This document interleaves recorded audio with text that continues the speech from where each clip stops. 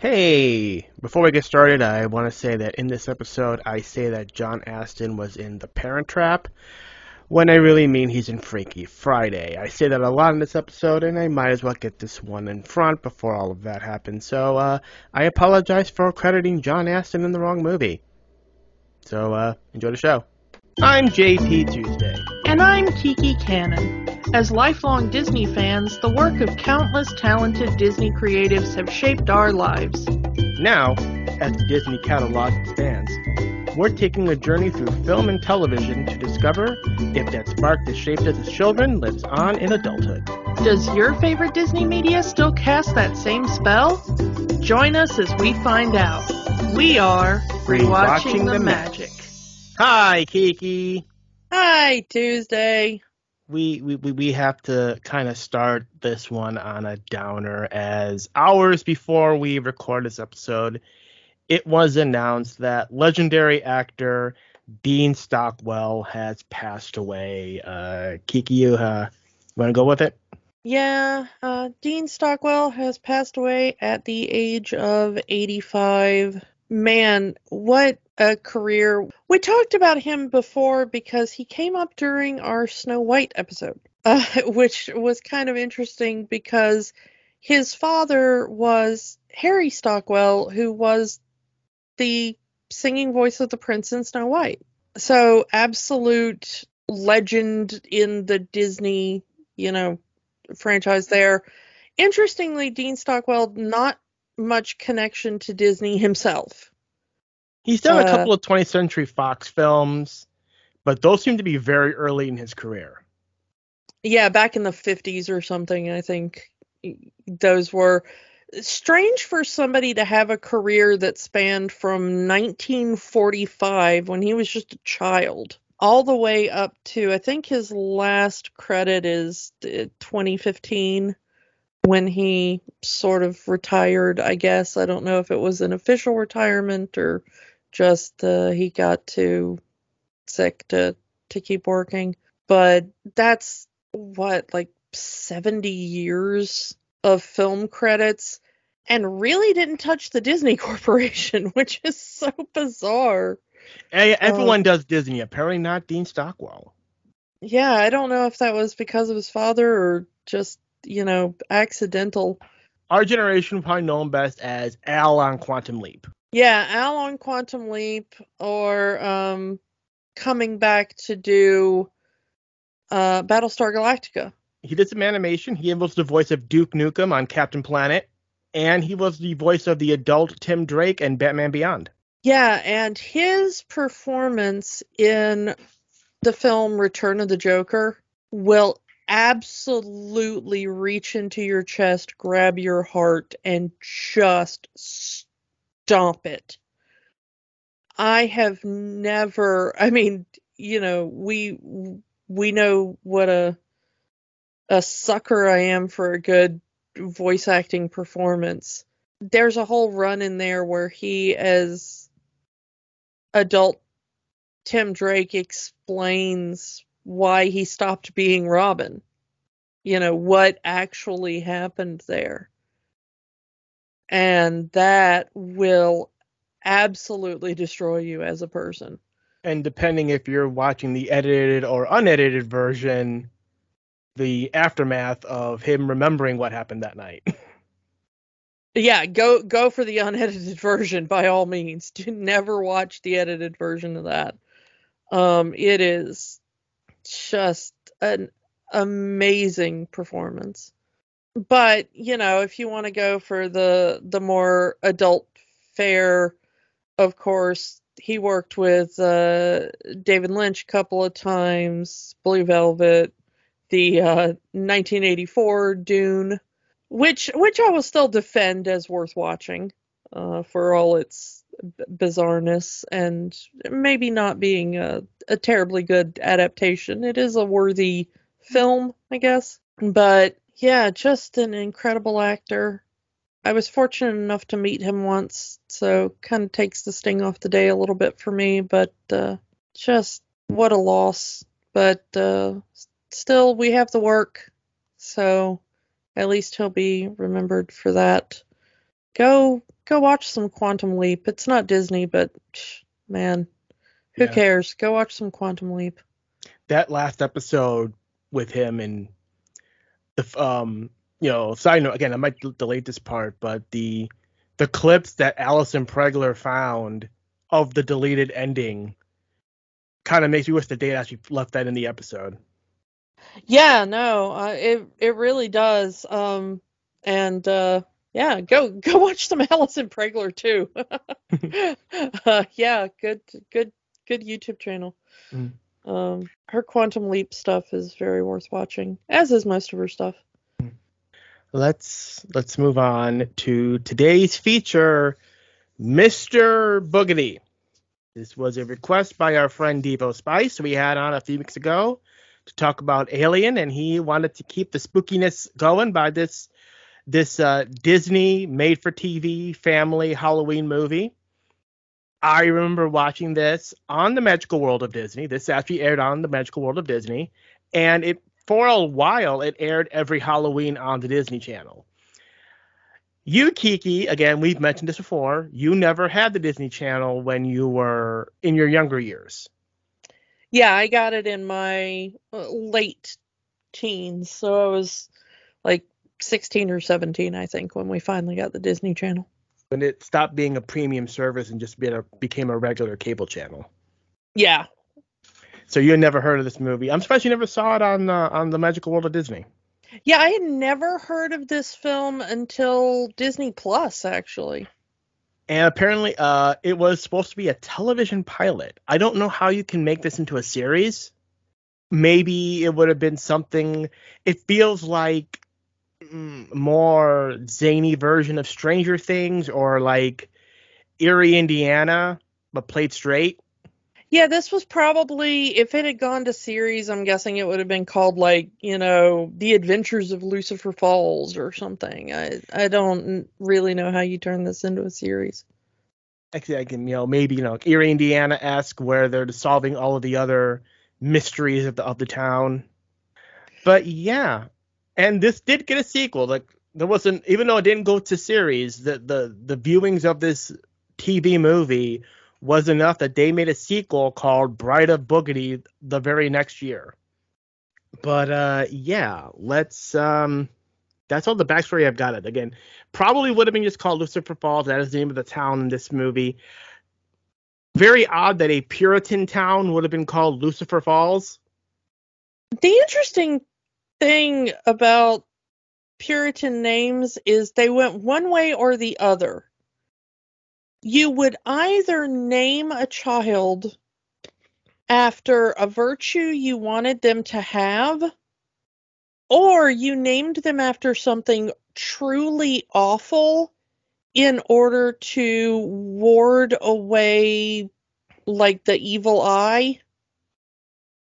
Like naming a child Damien. Well, that didn't have the same connotation until The Omen. Oh. Seriously, that's where that started. Hmm. But you would name them something either truly virtuous in hopes they would achieve that, or you would name them something really awful and hideous in hopes that it would keep them humble. That they wouldn't get too prideful and stuff. So it is kind of interesting that if you would name it like Lucifer Falls, you would try to be warding evil away from the town. Whereas to our modern sensibilities would be like, oh, well, you would want to be like, why would you name it something evil? But to their sensibilities, they would be like, well, you name it that in hopes that evil would stay away. Well, this place is already named after the evil one. Let's just move on. Yeah. The interesting thing is I kind of like that guy who directed this thing had already done a bunch of TV that I like and went on to direct more TV that I like. Oz Scott. Yeah, Oz Scott, who had done like Scarecrow and Mrs. King, which I freaking loved. I grew up on that show and I loved it very much. He went on to do some Lois and Clark.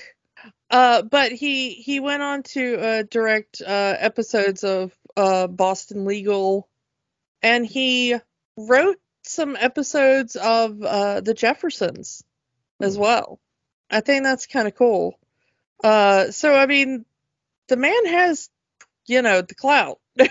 It's kind of interesting. He's had an interesting career, but this is kind of one of his stranger projects, but also one of the ones he's most known for. Pretty cool. It also has a really interesting cast. The cast in this thing is also kind of a who's who of like, hey, wait, I know you. Yeah, take all the actors that are, hey, it's that guy, and most of them are in this movie. Yeah, for when this came out in '86, this was kind of a pretty, either a packed cast. The adults were a packed cast of, hey, wait, I know you, and the kids were people that you were about to know. The dad was played by Richard Mazer, who was coming off of The Thing. He would go on to be, at least for our generation, he was the uncle in My Girl.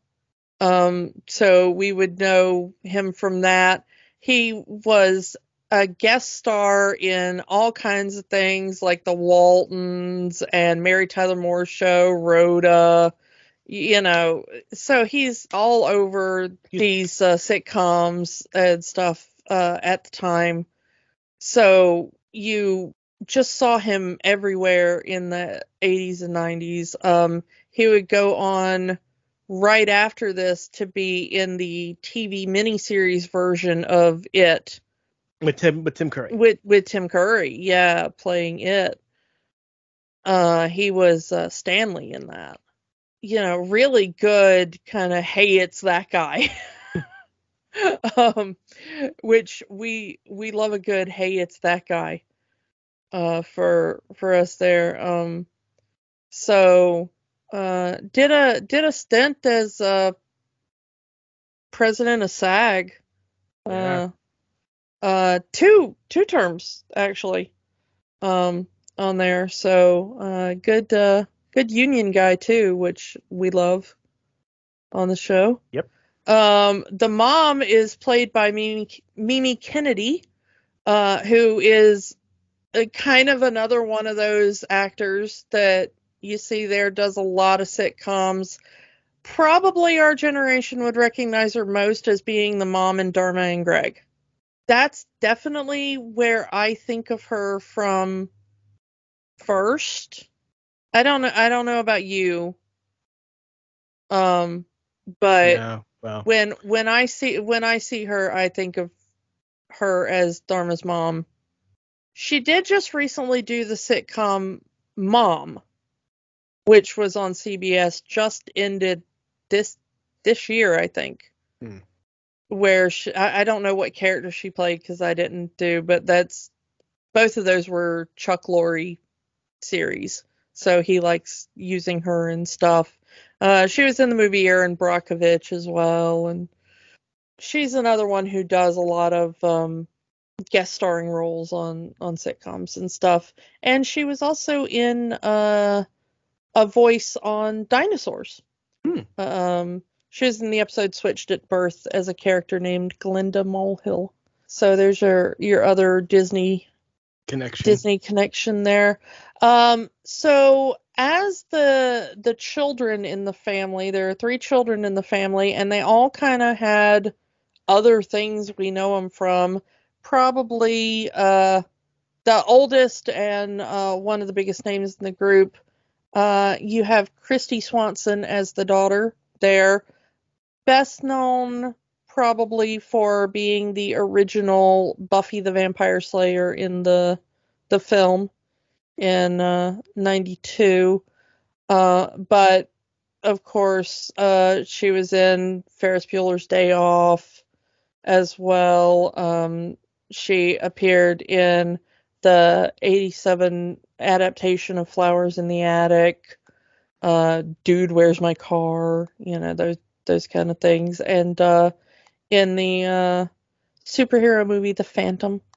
As we're recording this, not particularly doing so well. The news came out that she is currently, at least the last news we heard as of this recording is that she is currently in the hospital with pneumonia induced by COVID.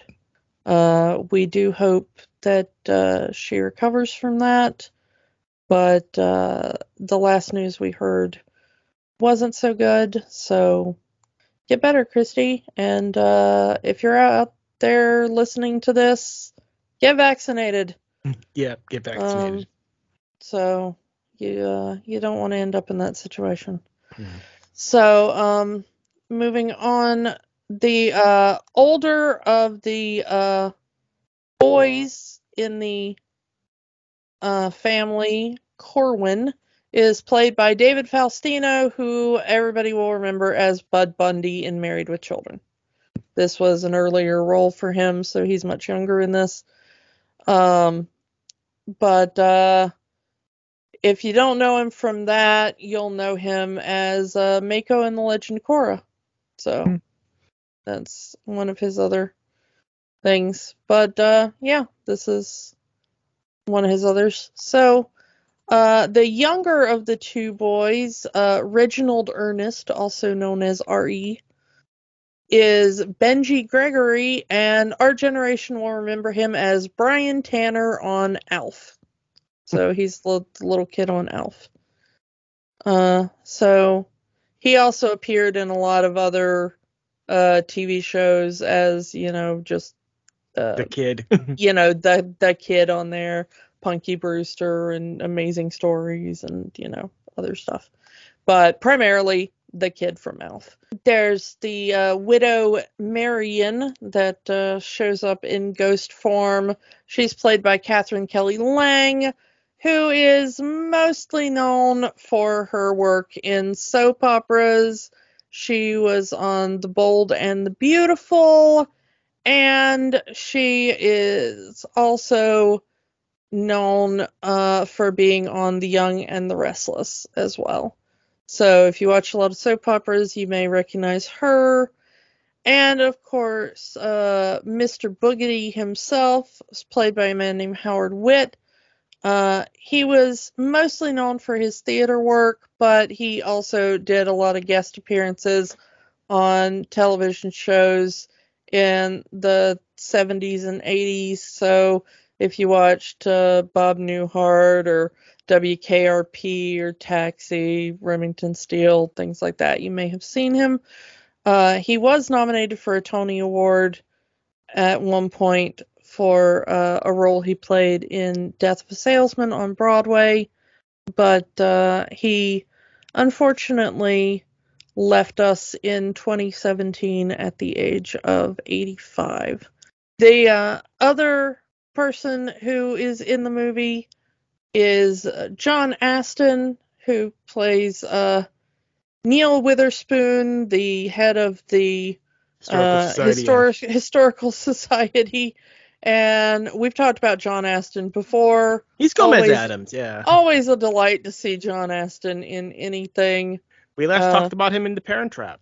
Yeah, he was in The Parent Trap, and that's when we last got to see him. But he's a treat in this. Wow, a story about a spooky house starring a cast member from the Addams Family. Who knew? Yeah. So let's talk about this story about a spooky house. But anyway, do you want to start with the flashback part, or do you want to start with the family part? Your choice. So let's go with the story of Mr. Boogedy himself. So this town of Lucifer Falls 300 years ago was this happy town where everyone's happy and always laughing and always having fun, except for the town grump named William Hanover. And William Hanover hated fun and he hated all things happy. He especially enjoyed scaring those children with Boogity Boogity Boo, which led the townsfolk to call him Mr. Boogity. Sounds like a really fun guy. The only thing he seems to have any joy for is the recently at the time widow Marion, who had a young son named Jonathan. Hanover wanted to marry Marion, but felt that she would not have him. So he sells his soul to the devil for a magic cloak that will give him magical powers that would allow him to use said magic to kidnap Jonathan and force Marion to marry him. And in an attempt to use his magic powers for the first time, he kills all three. Disney movie! Yeah, this is such a messed up story. So apparently he blows up his house. And any house that is built on the land of Mr. Hanover's former residence is immediately haunted by the three ghosts. And because of the magical properties of the cloak, Widow Marion cannot enter the house, and Jonathan cannot exit the house. So for 300 years, Marion has been very worried about her child, and the child cannot get to his mother. Oh, at the time, Jonathan has a cold. So once again, we have another movie where when you die, you are stuck with your physical ailment for eternity. Yeah, I do not like that version of.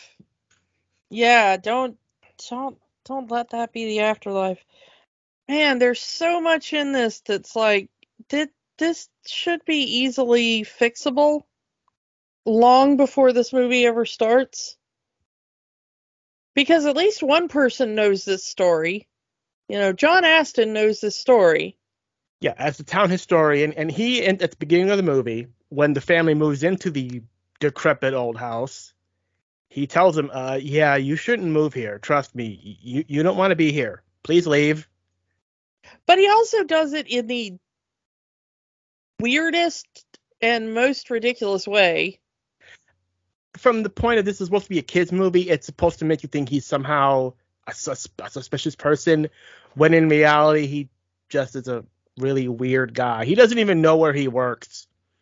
Because the kids later find him in the historical society and says, what am I doing here? Oh, yes, I work here.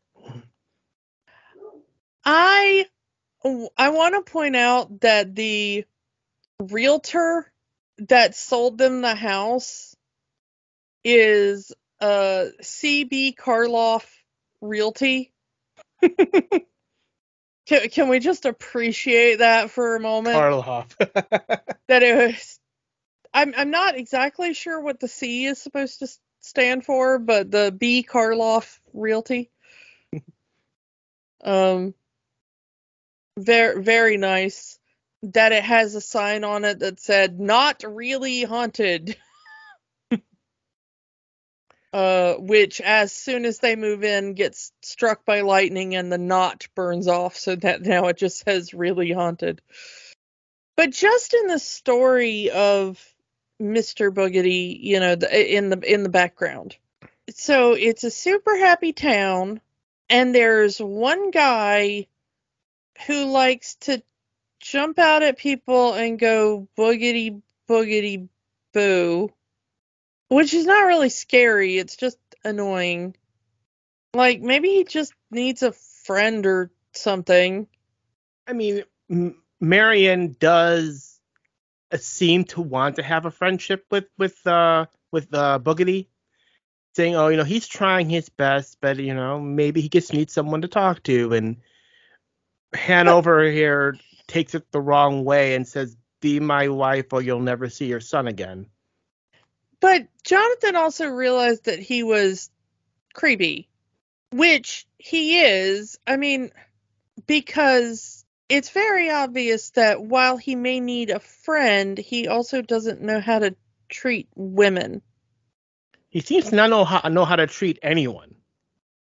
Well, I mean, that too, but sometimes there are people who just need, like, a friend of their own level that they would respect. Mm. It seems very much, we only see him interacting with children and women. So it might just be that he needed a bro to come up and bro with him Mm. and be like, bro, this is not how a bro acts,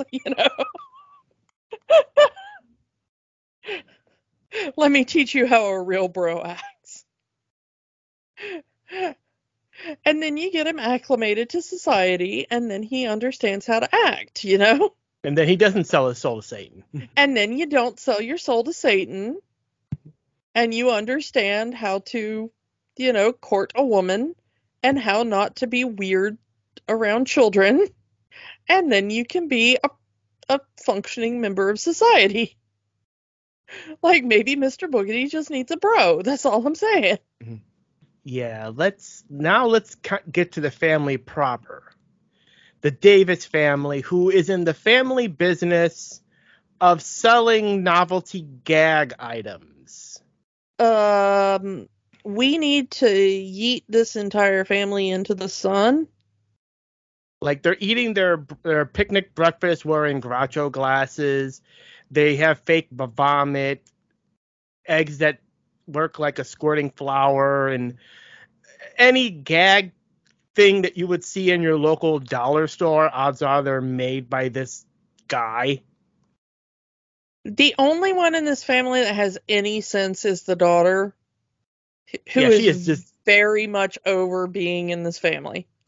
And the dad has this weird thing where he will play practical jokes on every member of his family with his products and say, just kidding, just kidding. I'm surprised that, the mom hasn't divorced him by now. Well, at first you think the mom's kind of put upon, but at some points in the movie you see her being in on it. She just doesn't like the jokes being played on her. She has no problem pulling pranks on her own children. Yeah, the mom's a bit of a hypocrite.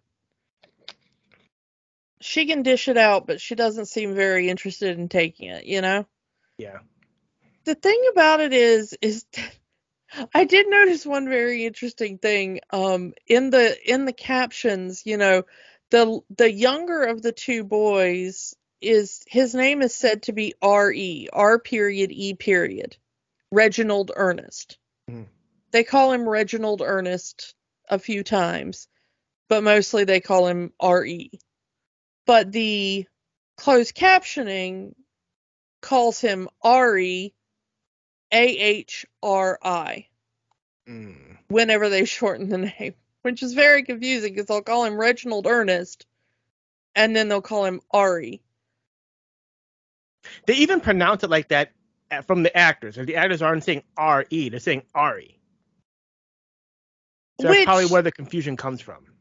well, Which means that's in the script. no, because a movie that old, when you're captioning it now, they would be having somebody transcribe by ear. Mm. Probably something new. They might just send over a copy of an electronic copy of the script, maybe a shooting script or something, because that would be easy to do now. But for something older that they're trying to transcribe, they would probably just send it over to somebody hearing. So I can see where the mess up would be if IMDb can get it right, if Wikipedia can get it right, if you do hear them call him Reginald Ernest in the movie and everything. It's it's a small thing, but it is confusing if you're depending entirely on the captions. The the entire family, again, except for the daughter, is so into these prank practical joke and the bad jokes, the ridiculous puns, and just the awful humor. And this movie is full of awful humor. The I'm tone of this movie is so weird. It starts out with the goofiest humor, and then it's like, and here's the story of Mr. Boogedy, the man who made a deal with the devil and kidnapped a child to force a woman to marry him. It's like, wow, this movie went from 0 to 100. Kind of wish the story was just to pop that Pilgrim Town with Mr. Boogedy, you know? Yeah, this movie is either fluff or the darkest storyline. But the daughter herself, and now we're making it sound like the daughter is the only likable character. She's not likable either because she hates the fact that they moved from the big city to this small town in New England. They don't even know who Bruce Springsteen is over here. Further dating this movie, but like, yeah, none of the main family has any likable traits. Oh yeah, there is one semi-likable character in this movie, and that is John Aston, and he is only likable for the fact that he is played by John Aston. Like, just give us enough Gomez Adams to make this character likable. Yeah, I mean, the whole thing, that character is also just on paper insufferable, but when you watch it, you're just like, but it's John Aston. It's very different than when we saw him in Parent Trap because John Aston can't act. And in Parent Trap, he's just playing this insufferable a-hole. And in here, he's just playing that Gomez Adams kind of whimsy that makes an otherwise insufferable character lovable.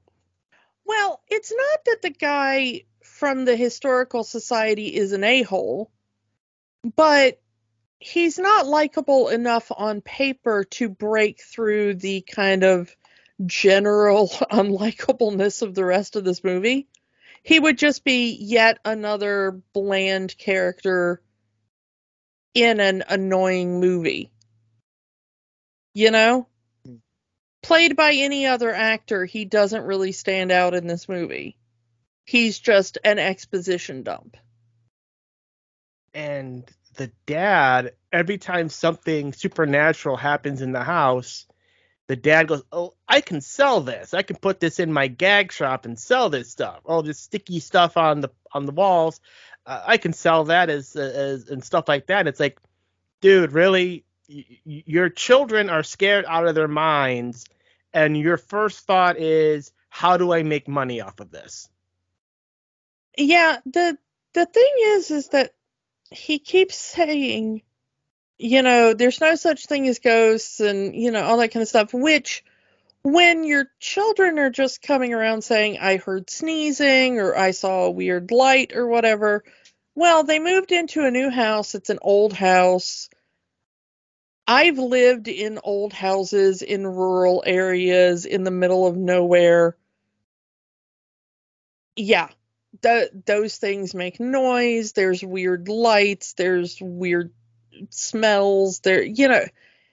I get where all that, like, I live in a haunted house comes from.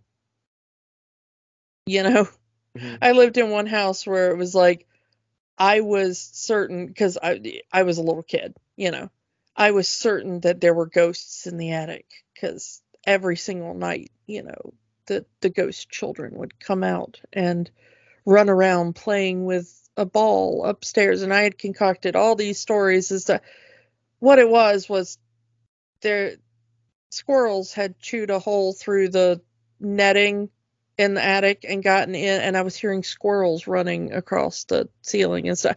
And we patched the hole in the netting and cleared out the squirrel nest, and then the ghosts went away. It's like it wasn't ghosts, it was just squirrels, I didn't live in a haunted house, it's just squirrels. So I get it, I get where it all comes from, but it's a little bit different from your kids going, I heard sneezing and I saw a light, to we have discovered physical green footprints that you can peel off the wall and stick to your face. At the very least, either your children have discovered a new polymer, in which case they're geniuses, or something bizarre is going on in your house. Either way, figure out what's going on. And this dude just immediately goes like, hey, this is neat, great, I can sell these.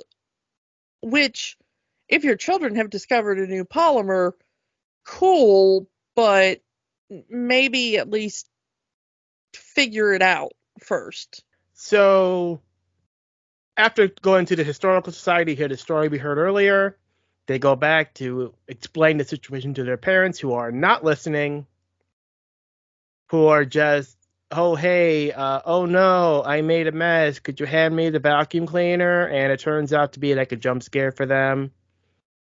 The dad is dressed in a monster costume to try to scare them as they're coming home. It's like your kids are already freaked out, and your instinct is to scare them more. And the mom is in, like I said, the mom is in on this. Like, she has no problems pulling pranks on her children, but don't pull a prank on her. And then all of the props, all the gag gifts start coming to life because Mr. Boogedy has taken over everything, including the vacuum cleaner. Yeah, you were just holding that stuffed mummy doll, and now it is dancing on its own and flying through the air, like, and the dad still isn't getting the idea. Did you kids set this up? Man, what is wrong with this guy? I mean, even at the end of the movie, after they've defeated Mr. Boogedy, he still says, oh, there's no such thing as ghosts. That's like, like you're watching an episode of Power Rangers and there's one person that says there's no such thing as monsters, despite the fact that the town is attacked by monsters every week. Yeah, I don't know. I want to know what kind of grilled cheese sandwiches the daughter is eating. Because she's the first one to see Mr. Boogedy, in full form. Mm-hmm. The audience hasn't seen him yet. Yeah, but she sees him off camera. Mm-hmm. And she screams, and the rest of the family comes running, and she says, I saw him. I saw Mr. Boogedy, and he was horrible. His face was horrible. It was like a grilled cheese sandwich. And then later you see his face, and all I can think of is, what kind of rancid grilled cheese sandwiches have you been eating? He does look like dollar store Freddy Krueger or Deadpool. He does. I mean, it looks like a bad Halloween mask, It looks like you just rolled up into the Spirit Halloween on Halloween Day, and you just had to take whatever was left. Well, considering he did blow up the house, maybe that's just burns from the explosion. He was at the center of it. Magical burns, yeah. Yeah. So, I don't know. Here's what I want to know about the house, though, that they're living in. Mm. So John Astin says that he tried to cast a spell with his cloak. First of all, when they say the thing about the cloak is supposed to be an invisibility cloak. But they tell the story so quickly, because it's only a 40-minute special.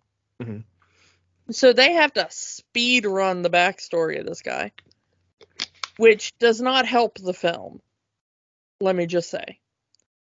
So in this speed run, he sells his soul to the devil, and the devil gives him an invisibility cloak that then in the next line also just does random magic. And he decides to cast his first spell, but something goes wrong and he blows up his house. Now, because of that, whenever anybody builds a house on that ground, the house is haunted. And due to the magic, the widow can't enter the house and the child can't leave. So just don't build any houses on that ground. Build literally anything else. Build a public park. Build a landfill. Build absolutely nothing. I can see it from the cynical modern, oh yeah, haunted, haha, we're gonna start. Obviously someone tried to sell that house. Someone didn't believe the story. I don't know. But, like, get a fundraiser together for the Historical Society and build just anything that isn't a house. I mean, wouldn't a Build a playground also be pond. haunted? Wouldn't any of that thing also be haunted by Mr. Boogedy? The only upside would be that Marion and her son would be reunited because there would be a house there. I mean, maybe, but then you just have the haunted park. Build a cemetery. Everybody expects cemeteries to be haunted. True. Just buy the historical park cemetery and then once a year be like, "Ooh, look, haunted cemetery tour." I mean, my town does that and it's a huge hit. And it's hosted by the Historical Society. I mean, for goodness sakes, it's a huge fundraiser. So yeah, it's just trying to get on with this. Eventually, the mom hears the crying of the ghost of the widow Marion. She, on some level, she may know something about horror movies because she invites the ghost in. She invites Marion's ghost in and says, no, you can come in. I invited you. That's vampires, but you tried. But again, this is where we find out that the magic powers of Mr. Boogedy prevents her from entering the house. So they have to get rid of Mr. Boogedy's cloak, which would remove his magical powers, which would remove the curse on the house. And they try to go up to the room that daughter Jennifer saw Mr. Boogedy in. It's empty. The kids are separated. And young Ari ends up in the basement because earlier in the movie, Ari has a teddy bear and the teddy bear is taken. And it turns out little Jonathan just wanted a friend to play with and he took the teddy bear. So you get Ari and Jonathan wrestling over a teddy bear. This kid straight up is wrestling a ghost over his teddy bear. Wouldn't you? I loved my teddy bear when I was little. Teddy bears have powers to protect you from the darkness. Yeah. But, they meet Jonathan and they understand his story. And Ari says, hey, you can keep him for now, but I want my bear back later. And again, Jonathan tells the kids more or less the same thing that Marion told the mom. You got to get the cloak. It's the only way to end the curse. So eventually, Mr. Boogedy reveals himself. He starts attacking the family. They try to reason with the evil, magical, demonic-powered ghost. It goes about as well as you expect. But at least, the first instinct was not to fight, but to, let's talk about this. This is our house now. We can all live together. That's a no, okay. And he ends up going after the kids. Much like we said before, he likes to scare children. So he, originally Ari tries to distract Boogedy, which gets Corwin to knock him over the head with one of the fireplace tools. I don't know what they're called. Yeah, it's he grabs, like the little shovel or something and it inflates for some reason. I don't know. And they obviously say, let go. And he says, I can't, my hands are stuck. The only smart writing in this entire movie. Yeah, and the dad grabs the ladder and somehow gets stuck trying to climb the ladder, but he never makes it to the first rung. This is a very oddly filmed scene. Again, this was filmed as a television pilot. So I don't know. Eventually Ari just says, leave my family alone. He grabs the prop vacuum cleaner, which can shoot ping pong balls as well as be like a jack-in-the-box thing, to which Boogedy turns it into an actual vacuum cleaner to start sucking things up. Ari runs behind Boogedy, and the vacuum cleaner sucks the cloak right off of Mr. Boogedy, removing all of his powers and he just disappears. What have you done to me? My powers! I'm melting. You melted 300 years ago. Yeah. And that's the end of Mr. Boogedy. The curse has been lifted. Jonathan and Well, we Mary. have to do one final thing, which is grab the cloak, toss it in the air, and say boogity boogity boo. Presumably, it's been sent back to hell so Satan can sell it to another. Maybe. Who knows? So, yeah, Jonathan and Marion are reunited, and they go on to the afterlife in peace. But they get one last scare because the dad says, remember, just like I said, there's no such thing as ghosts. To which Mr. Boogedy says, oh, yeah? Making the gag vacuum cleaner Jack in the Box thing wink its eye, implying that he will return. After all, there was a sequel to this 1 year later. Yeah, Bride of Boogedy, Yeah. which we did not watch. Well, I did not watch. I know. Yeah, that's really all we can say about sorry for it to be a short one, but that's Mr. Boogedy.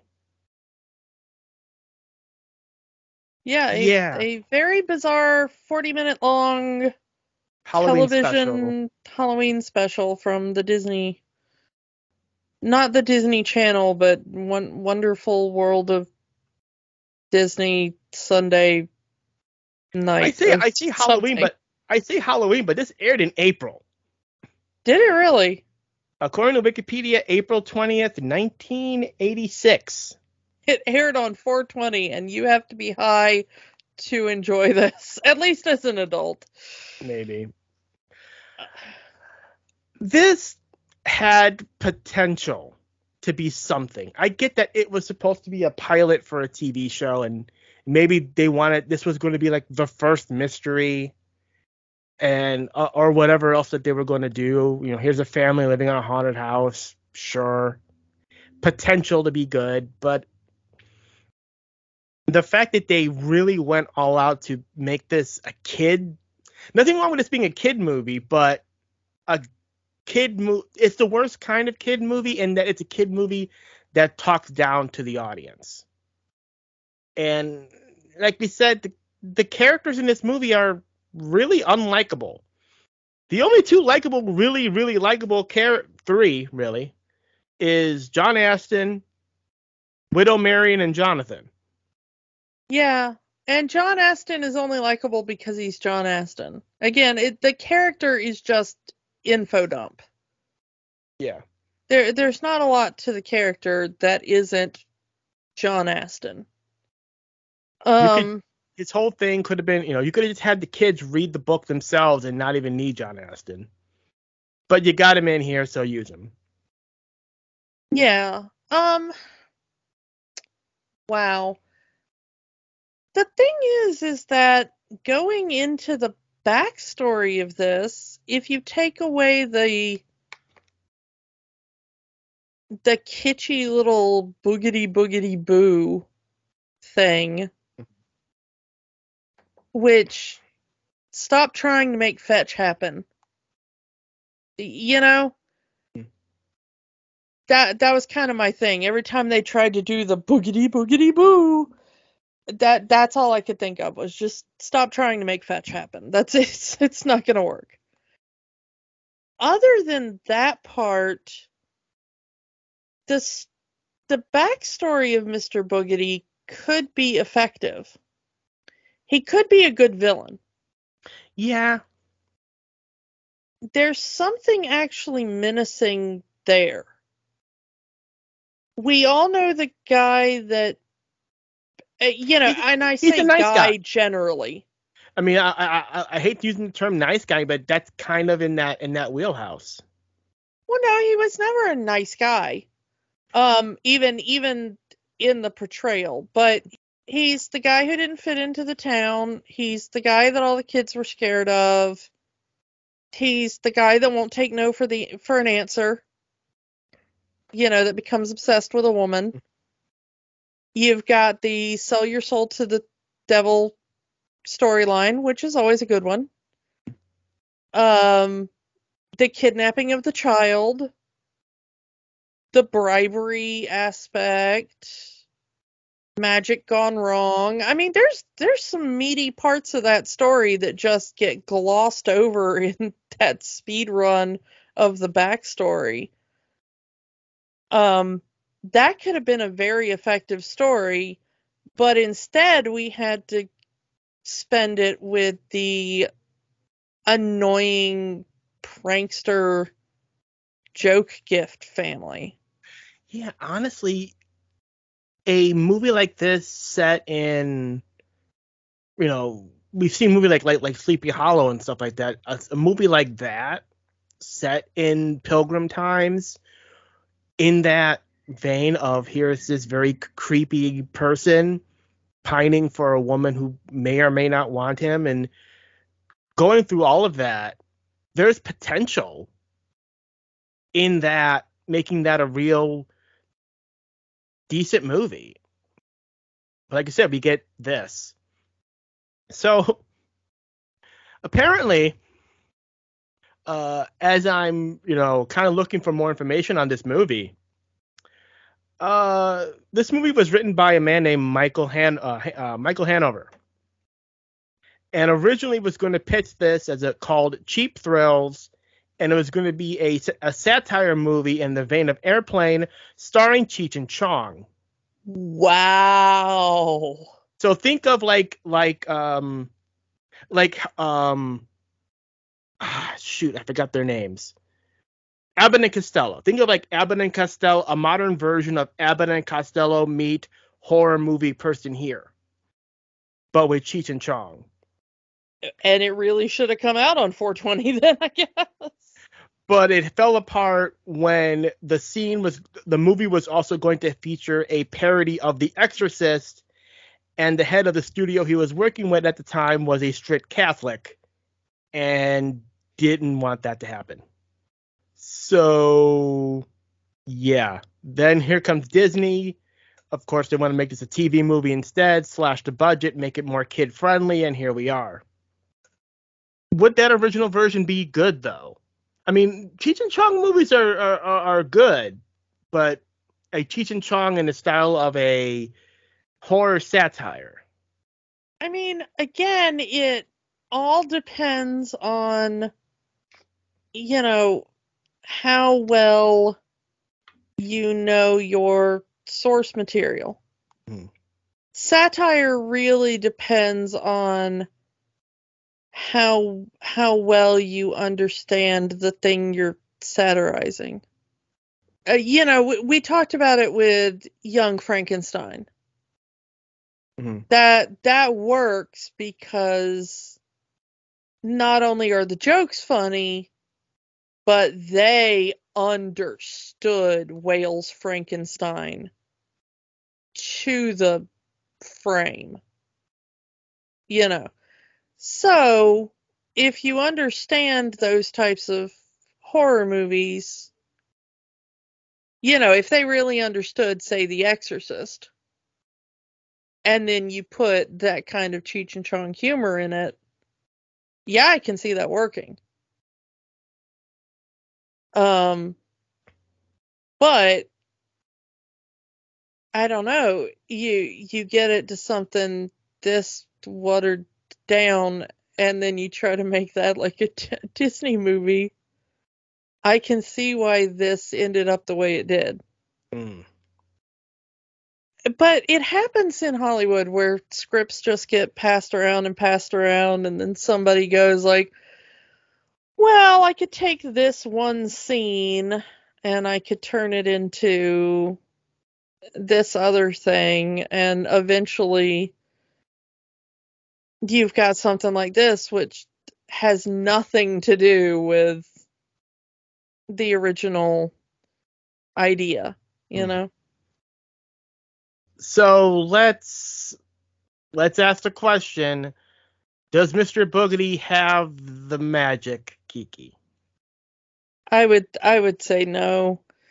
Again, it's one of those things of like, I can see something in here that I would pluck out of this, rearrange, and turn into something wildly different, which is apparently, like we just said, what they did to somebody else's script. But as it stands, no. I mean, it's got John Astin. I like John Astin. But no. Yeah, I'm going to agree and say no. John Astin is not enough to save this film. So yeah, that's sorry, Devo. This one wasn't. Yeah. So let's move on to next week. Next week, Kiki, is our 2-year anniversary. 2 years ago. Yay! 2 years ago, we started this podcast. We chatted up and said, hey, Disney Plus is going to be a thing. You want to start a podcast? And yeah, let's do that. So, what a weird, strange 2 years it's been. And what better way to talk about the anniversary of this podcast than to talk about something that has been part of our lives for about 3/4 of it. That would be The Simpsons. The Simpsons.